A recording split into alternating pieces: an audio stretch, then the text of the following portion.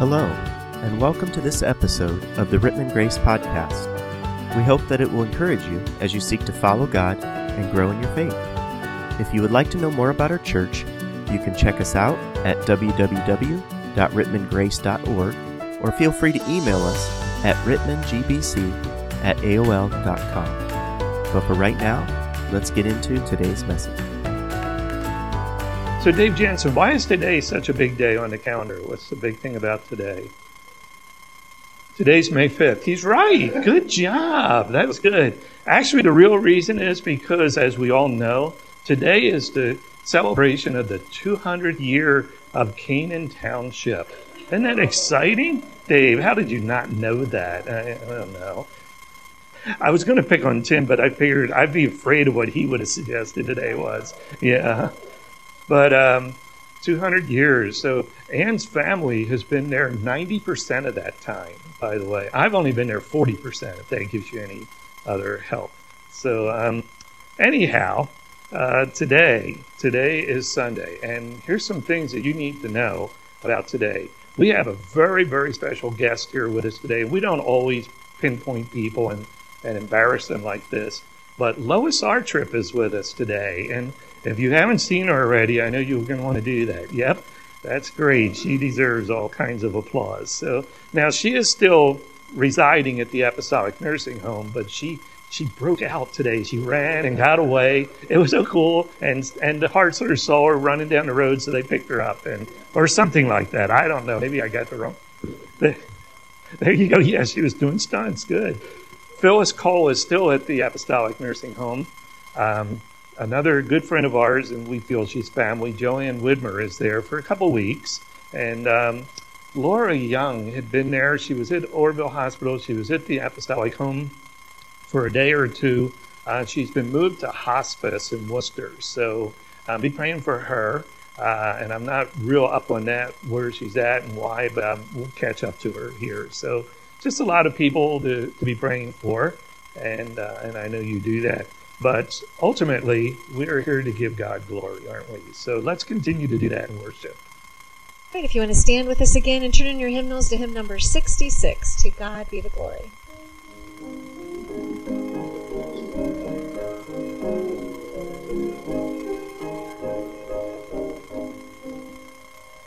To God be the glory, great things he hath done. So loved he the world that he gave us his Son, who yielded his life in atonement for sin, and opened the life gate that all may go in. Praise the Lord, let the earth hear his voice. Praise the Lord, let the people rejoice. Oh, come to the Father, through Jesus the Son, and give him the glory, great things he hath done.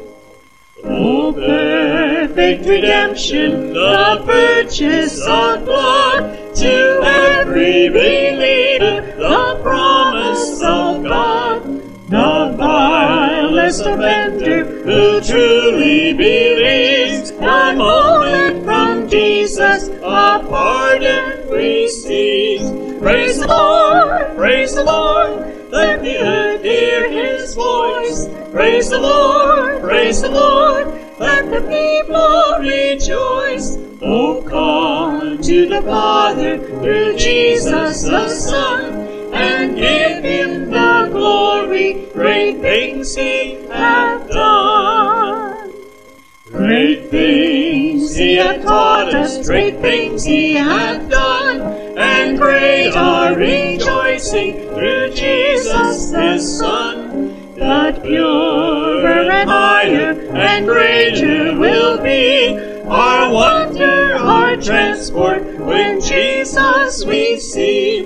Praise the Lord, let the earth hear his voice. Praise the Lord, let the people rejoice. Oh, come to the Father, through Jesus the Son, and give him the glory, great things he hath done. remain standing for the reading of Scripture.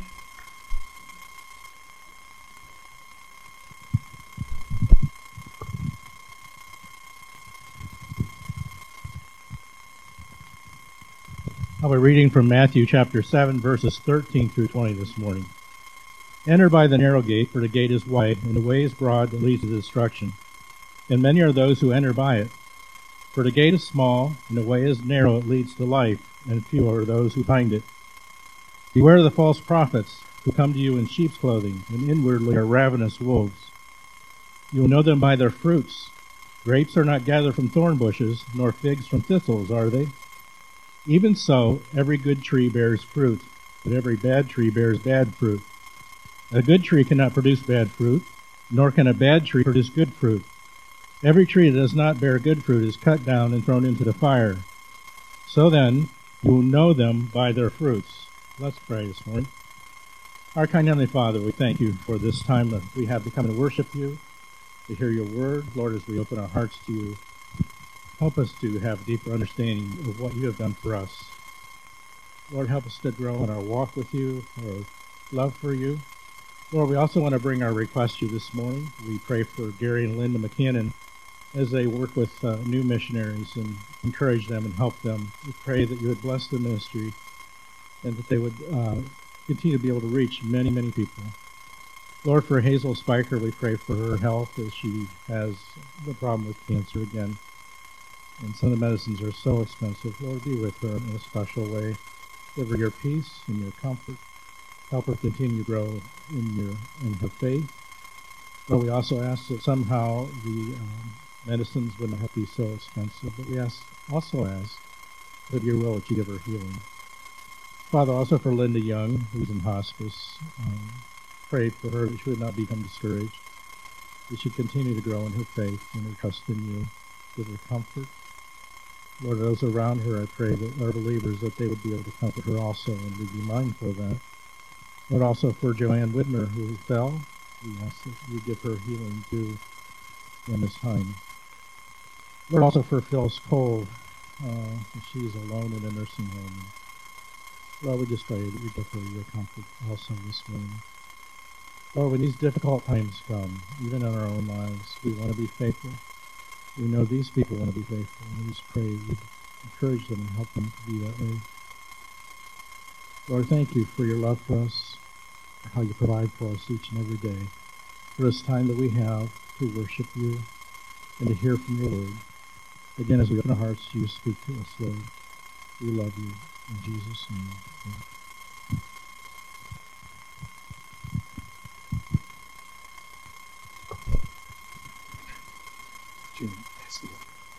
The ushers may please come forward.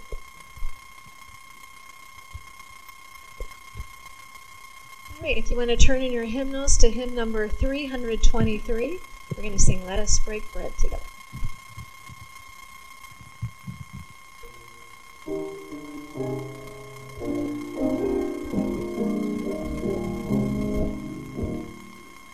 Let us break bread together on our knees. Let us break bread together on our knees. When I fall on my knees with my face to the rising sun, O Lord, have mercy on me. Let us drink the cup together on our knees. Let us drink the cup together on our knees.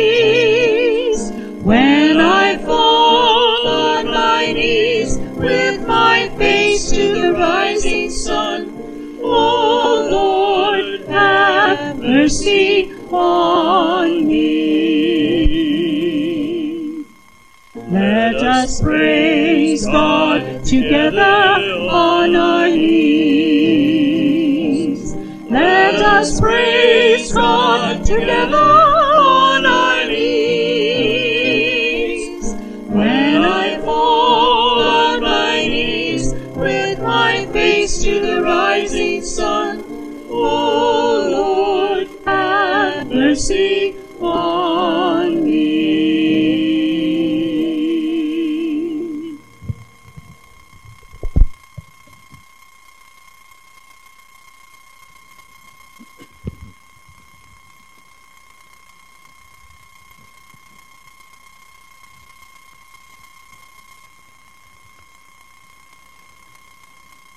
Well, I've had a series of unusual things happen that I'm pretty sure probably none of you have ever had to deal with. And that is accidental phone calls. Have you ever had one? Have you ever gotten a wrong number by mistake? I have a good history of this. 3 decades ago, when my friend Joe was a pastor in Cleveland, I used to call him about once a month just to check on him, see how he was doing. And I also have this other thing where sometimes I reverse numbers. And so I would always, every time I got the wrong number. And there was another gentleman in Cleveland who worked a night shift. And I would always call at 9 in the morning, probably just minutes after he had gone to bed. And this went on for a long time. And we actually became pretty good friends. And when I told him that it's not going to happen anymore, Joe's moving to Pennsylvania, take a church there, he said, well, and call anytime. So a year ago, about this time a year ago, I called someone that I was about to go visit just to be sure they were home, and they didn't answer. They tried to call me back. You know how on your cell phone you just push the send button when you punch it up?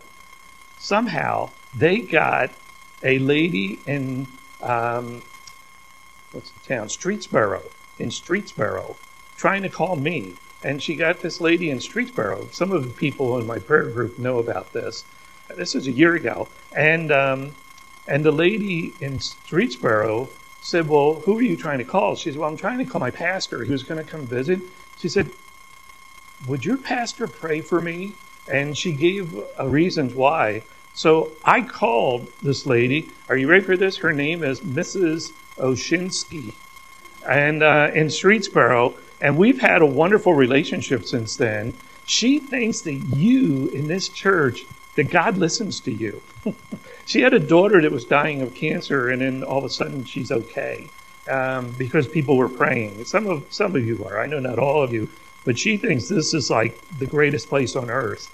So she's not far wrong, but anyhow. So this last week, Anna and I were about to go into a store, and I got a call from a 216 number. I had no idea who it was, so I didn't answer it, and I listened to the voicemail. And the voicemail said, hey, you called my phone and did not leave a message, and I always call back to make sure you know that you called the wrong number.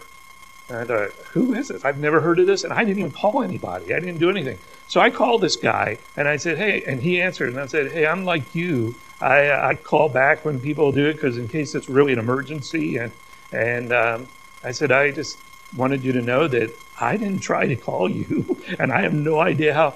And he told me that he had 2 numbers come in at the same time, and one of them was mine. And that's what he punched and called back. So he says to me then, because he had listened to my voicemail, he says, so, where are you a pastor at? I said, oh, I'm in Rittman. And eventually he's like, what kind of church? Grace Brethren. And he's like, so where do you guys stand on the resurrection? I'm like, yeah, we love the resurrection. Yeah, Christ rose again. And he said, this was Monday, this past Monday. And he said, well, yesterday, and I knew this, he said, I'm Eastern Orthodox, and we celebrated the resurrection of Christ yesterday. I said, yeah, I knew that. And so we were talking a little bit about it, and then he preached about another 10 minutes about the resurrection of Christ. And he told me that in a group in his church, I don't know, there were 3 or 4 of them, and he asked them what the word repentance meant. And they came up with the idea of, turning away from sin, the word confession, saying the same thing God says about sin. They came up with all that. But the slant he wanted to add to it, and I liked it, his name was Mark, by the way. That's all I know is Mark. And Mark said to them, it's not just, repenting is not just turning away from bad stuff. He said, but it's adding a new life and a new hope. And it's like, it's not just dealing with negative, it's all this rich stuff that Christ gives you. I said, I like it. So I thought I'd tell you about it. So One of the things I've learned, this will not be a surprise to you, that I'm really good at wrong phone numbers. And I found that my best friends are people who don't know me. Anne would say there's a reason for that. So, and many of you would amen it, I'm sure. So we're looking at Acts chapter 2, verse 42, and we're looking at the practices of the church and today, things that actually teach us what we should be doing. Here's what Acts 2:42 actually says. They devoted themselves to the apostles' teaching and to the fellowship, to the breaking of bread, and to prayer. So those practices are the apostles' teaching, the breaking of bread, prayer, and fellowship. That's the order I'm going through them in this little mini series that I'm doing. Last week we talked about the apostles' teachings. When you compare the Old Testament with the New Testament, there's many basic things that are the same. The giver of salvation is always God. He's the only one who can give salvation. The way of salvation is always grace through faith to come to God like that. And the people of salvation, those who are saved, are always the redeemed people of God. In the Old Testament, most of those God's people were from the stock of Israel. But in the New Testament, God's people are from all kinds of groups. So we come to Acts chapter 2, the very first day of the church. And there were 120 that were gathered together when the Holy Spirit came upon them. And they come out and Peter preaches a great sermon. And all of a sudden, 3,000 people get saved. And I'm just trying to picture in my mind, how does a group of 120 people process this? How do they think this through? What is going on? And how are we going to assimilate this group of people now that are way more than we are? This is a massive task. And it keeps adding daily to this. That's an amazing thing. Something that I was a little bit surprised of. You would think something as monumental as the first day of the church, the day of Pentecost, the coming of the Holy Spirit, and nobody took a selfie. I don't understand that. But last week we saw that there were people that were gathered together, all these people, the thousands of people, and they were attentive to the teaching of the apostles. They were soaking it up. It was a vital link to life for them. There was so much that was new to some of them. They had to now decide and understand how Christ is that Messiah that was promised all along. And we thought it was over when he was crucified, but he's alive. And what does all this mean? And all of this, too, for them had great risk for them because it was not what was popular in their day. And so if you're one of the apostles or one of that 120, you're trying to figure out how are we going to assimilate these people? How are we going to get them together within the church? And how are we going to minister to them? How are we going to meet needs? And how do we tell who is really with us or who's just on the bandwagon trying to enjoy these great things? And I think the answer there is in verse 42, and it has to do with the practices of the church. Some of us call them distinctives. But they were together picturing the common sharing of the life of Christ. That's what they wanted to do. They're following his instructions. I'm going to throw in what I call ordinances, and I'm going to say that they were being obedient to the ordinances of baptism and communion. And I know baptism wasn't on our 4 words there, but I think it's being included because in verse 37, we'll read that later, it talks about baptism, that's what they were doing. The Brethren Church over the years has had a real list of what is an ordinance and what qualifies. Here's something that Albert J. McLean, who is the leader, founder of the Grace Brethren slice of the Brethren Church, said this, that an ordinance is something that had been instituted by the Son of God for a memorial to his disciples and thus commanded. That's what McLean said. It's something that Jesus said needed to be perpetuated. and it's something that has teaching affiliated with it. Today, in the Grace Brethren group, we say that there's basically two ordinances. There's baptism and there's communion. Those are the two that we make the big thumping over. But there was a time, even in my early ministry, where there were more than two that were listed. And here's some of what they did. We talked about baptism, but the area of communion, they separated the three. So they said baptism was an ordinance, the bread and the cup's an ordinance, the love feast is an ordinance, and the washing of feet would be an ordinance as well. But we also back then added the holy kiss was an ordinance, and confirmation or laying on of hands of somebody was an ordinance, and anointing the sick was considered an ordinance as well. You may know, some of you may have heard me tell this story before, but once in my previous ministry, when I was with a young up-and-coming Baptist pastor, that he stopped in my office in the Falls, and he asked me about, where do you do baptism at? And so I pointed out our baptistry there was underneath the platform. And so I was telling him about it. And he said, I heard you do things different, baptism. I said, yeah, we try and immerse, and I'll explain later why. And then he questioned about, and I heard your communion. Yeah, we do a threefold communion. We do what Jesus did, the night before he was executed, crucified.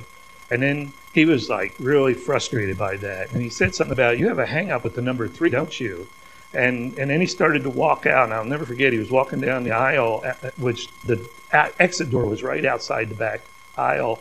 And he was going down there. And I said, oh, by the way, we anoint the sick too. And he stopped and looked at me. And I said, and I use 3-in-1 oil. And he just threw his hands up and walked out. I don't understand that. But anyhow, that is true. That did happen.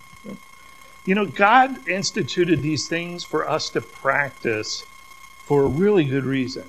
He knew that we need reminders.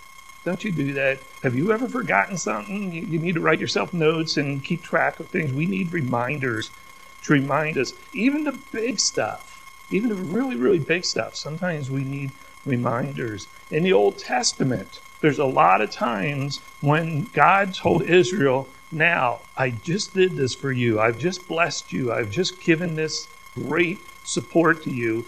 You need to build a memorial. You need to put an altar here. Or you need to do a pillar of stones or something like that. A physical reminder of your spiritual blessings. You need that so that every time you look at that, you know why.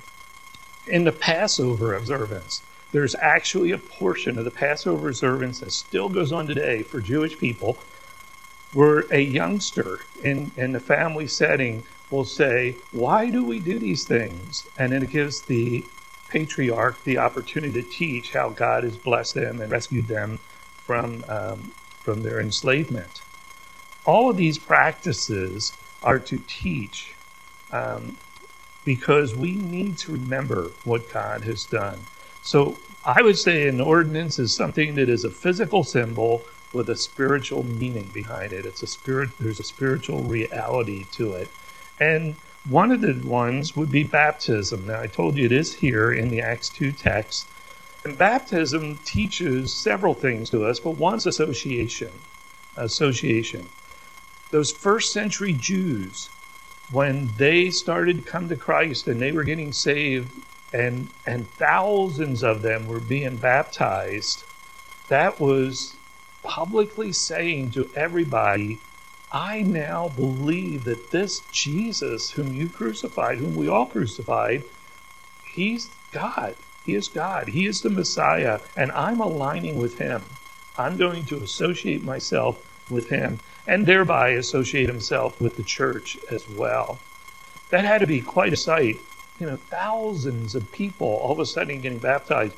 Now, it was not unusual in the Jewish economy for them to baptize people. Those were proselytes who were becoming Jews. But this was pretty rare, a Jew becoming something else. And unless you think that the logistics would have been hard, there were dozens and dozens of pools and little bodies of water all around Temple and in Jerusalem, where they could have easily split up the 120 and taken large groups of people and baptized them.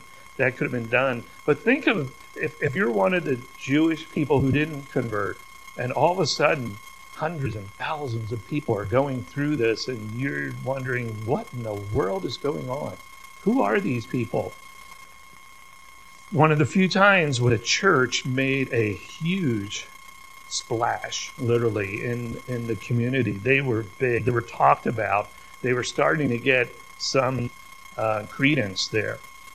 Today, if a Jewish person converts, and we often call them Messianic Jews who've come to Christ as Savior, and they get baptized, that is huge because it severs family relationships. It takes away what they have done spiritually, religiously, all in the past. They're saying, I'm putting that aside. I'm finding my reality in Christ. Yesterday, I was listening to the Voice of the Martyrs radio, and early in the morning, I turned it on in the middle, so I didn't catch everything. But they were talking about a young Muslim woman who lives in one of the very persecuted countries, and that she was insisting that since she's come to Christ, that she had to be baptized. Can you imagine the ramifications of that? Not just being excommunicated from her faith and her family, but her life would literally be in danger as well. She was so committed to this Savior who loved her and died for her that she had to experience it. Baptism is association with Christ, and it severs all other associations. It also teaches what we believe. It teaches cleansing of sin. The water is not special, especially here. It's just Rittman water and nothing unique or holy about it, but it's a symbol of how we were once in sin and now we're clean.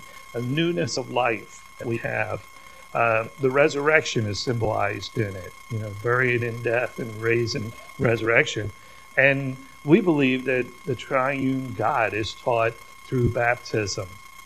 I heard someone use the illustration once that if a deaf mute was walking down the road, stumbling down the road, and came upon a body of water and there was a baptism going on, and he didn't know who they were or what was going on, and he saw this and he looked, and they dunked somebody, and then the next person, and they dunked him, and then they dunked him, that deaf mute would say, that's a baptism.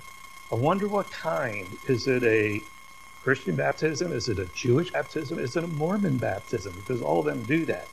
But if that same deaf mute went walking down the road and came to a body of water, and there was a baptism going on, and he was dunked once, and he was dunked twice, and he was dunked 3 times, that deaf mute who couldn't hear a thing would say, that has to be a Christian baptism, because only Christians believe in the triune God. Well, baptism is something I think teaches, and so that's an accurate way, I think, of teaching what we believe about God.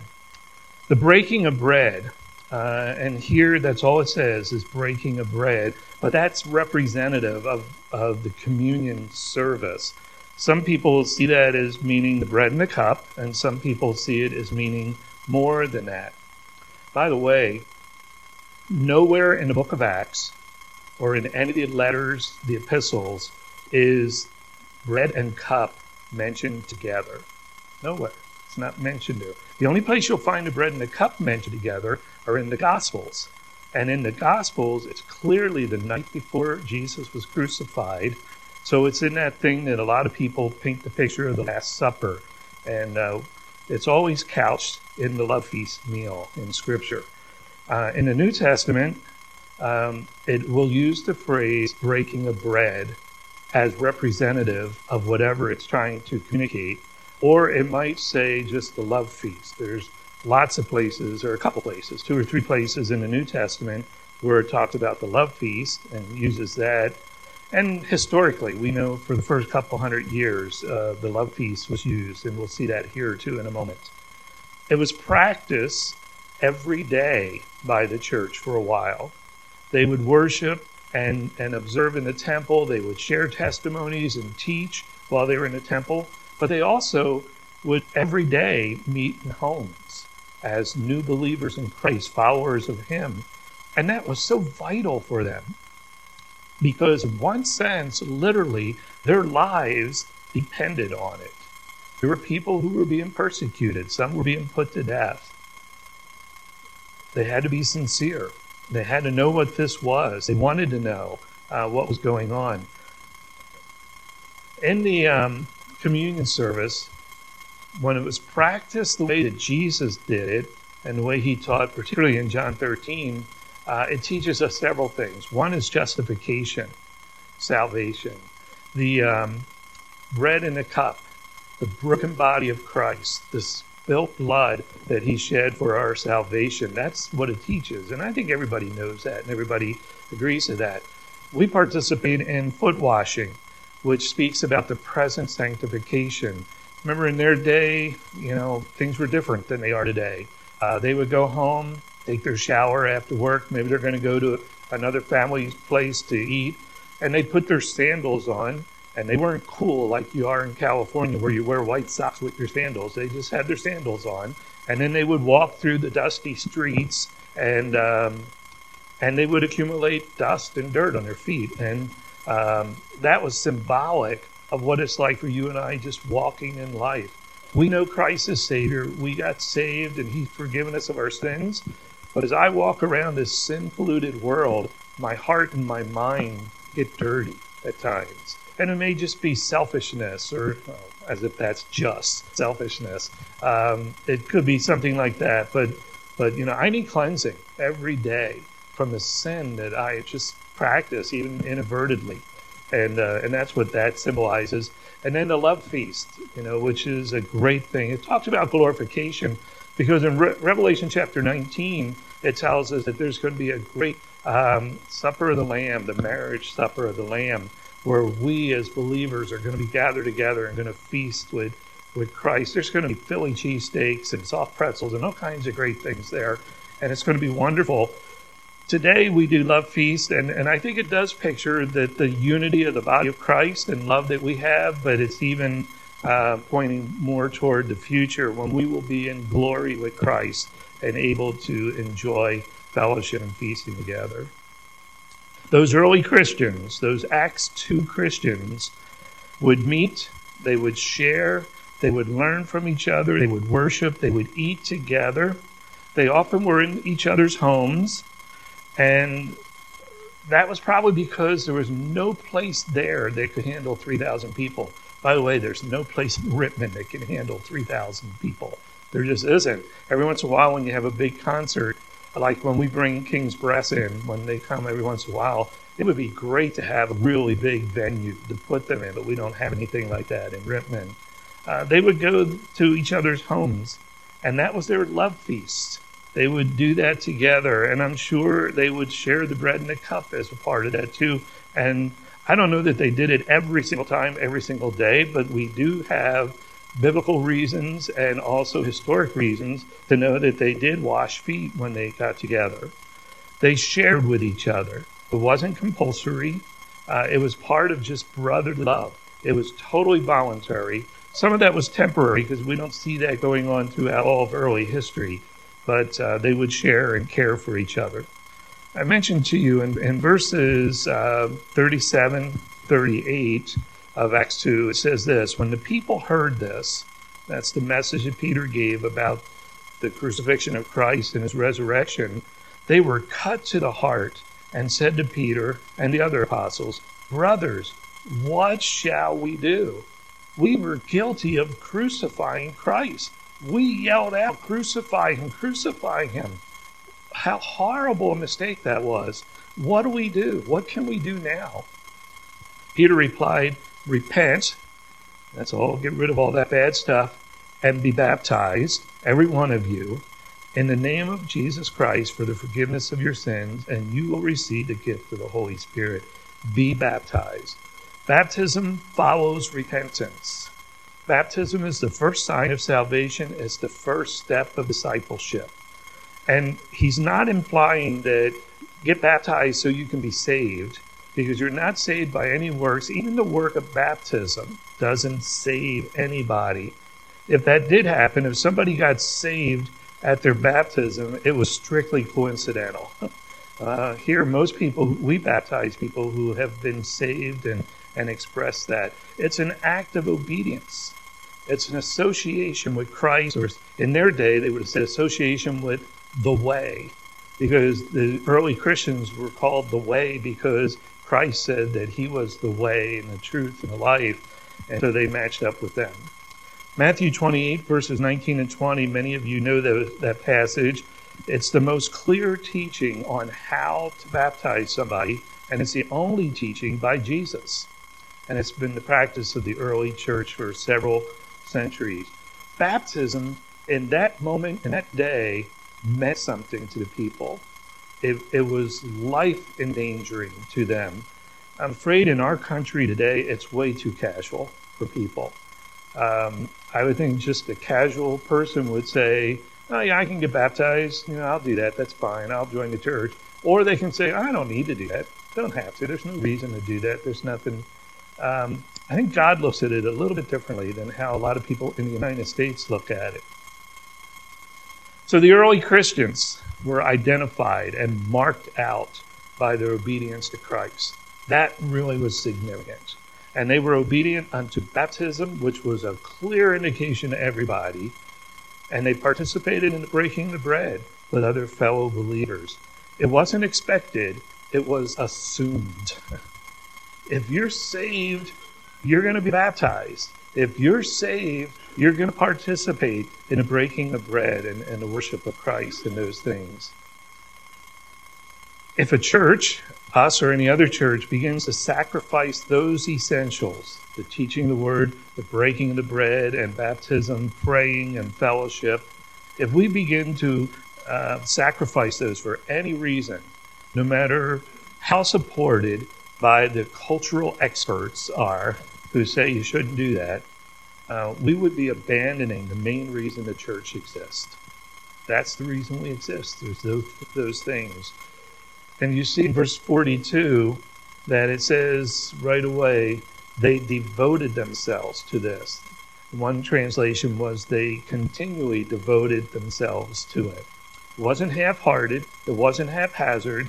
It was with great devotion and internal passion. Much like when those Greek people came walking up to the apostles and said, we must see Jesus. It's the same thing. We must see Jesus.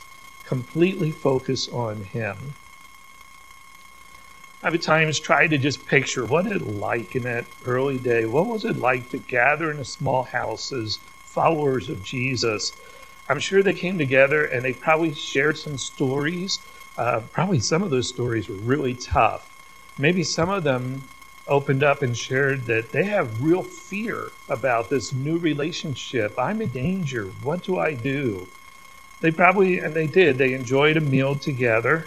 They probably, after that, observed breaking of bread, maybe even the washing of feet. I don't know if they did that every day, but they did sometimes. And they probably sang one of the hymns that they knew, perhaps from the Psalms. And then as they embraced before they left each other, those embraces were really strong because they didn't know if they would still be here tomorrow to meet together again. All of that was so very, very real to them. And of course, Jesus was very, very real to them. Today, we need to be as committed as they were. Our lives are not threatened. I don't think any of us feel that way. I don't think any of us are threatened with death because of our faith in Christ. But our faith in Christ is threatened. Complacency in the Christian life can be as dangerous as martyrdom. And in some ways, even worse, because at least martyrdom leaves a testimony that can live on. Here's what Peter wrote. But now that you have been set free from sin and have become slaves to God, the benefit you reap leads to holiness, and the result is eternal life.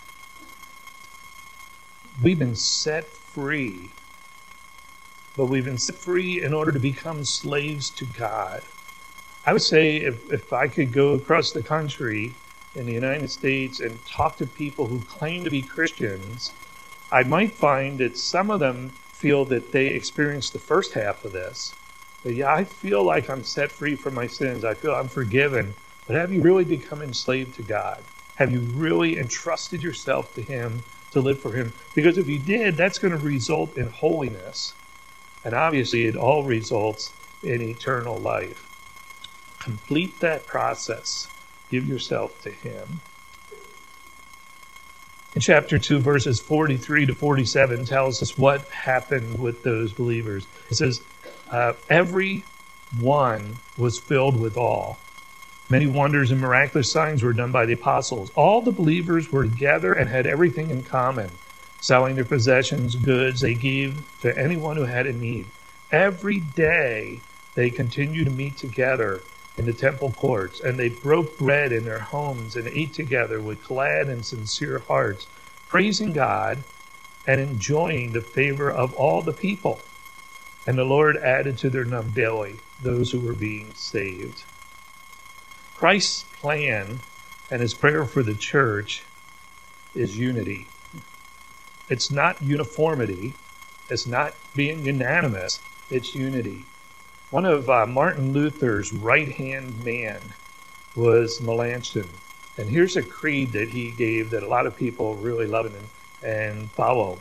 He would say, in essentials, unity, in non-essentials, liberty, and in all things, charity. And for those of you who are younger than me, which is probably a lot of you, the word charity means love. That's the King James word for love. So in all the essential things, the teachings of the doctrines of Scripture, we have to be unified in saying that is God's word. We stand firmly with it no matter what anybody else says. In the non-essential things, maybe what town you choose to live in, or how you dress, or some of the non-essential kind of things, we need to give liberty to each other. People are different. There's different ways of expressing ourselves. But no matter what it is, whether it's something that's essential or something that's non-essential, we need charity. We need love one for another. And that's vital to the life of the body of Christ. For those who were living in Acts 2, their faith was a day-to-day reality to them. It was very real. It was very important.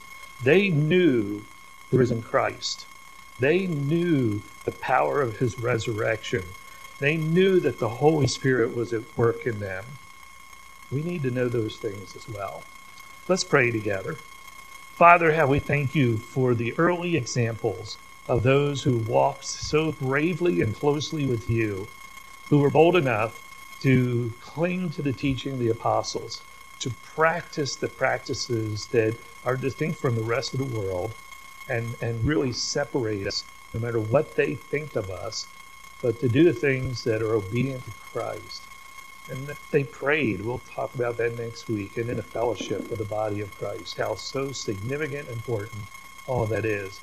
Lord, give us a zeal in our hearts and lives, a passion for who you are, how to live obedient, holy lives, enslaved to you, and not to sin or anything in the world, but totally trusting, following you. We ask it through Christ's name. Amen. Thanks again for listening to this episode of the Rittman Grace Podcast. If you have questions or would like to know more about our church, please visit www.rittmangrace.org or email us at rittmangbc@aol.com.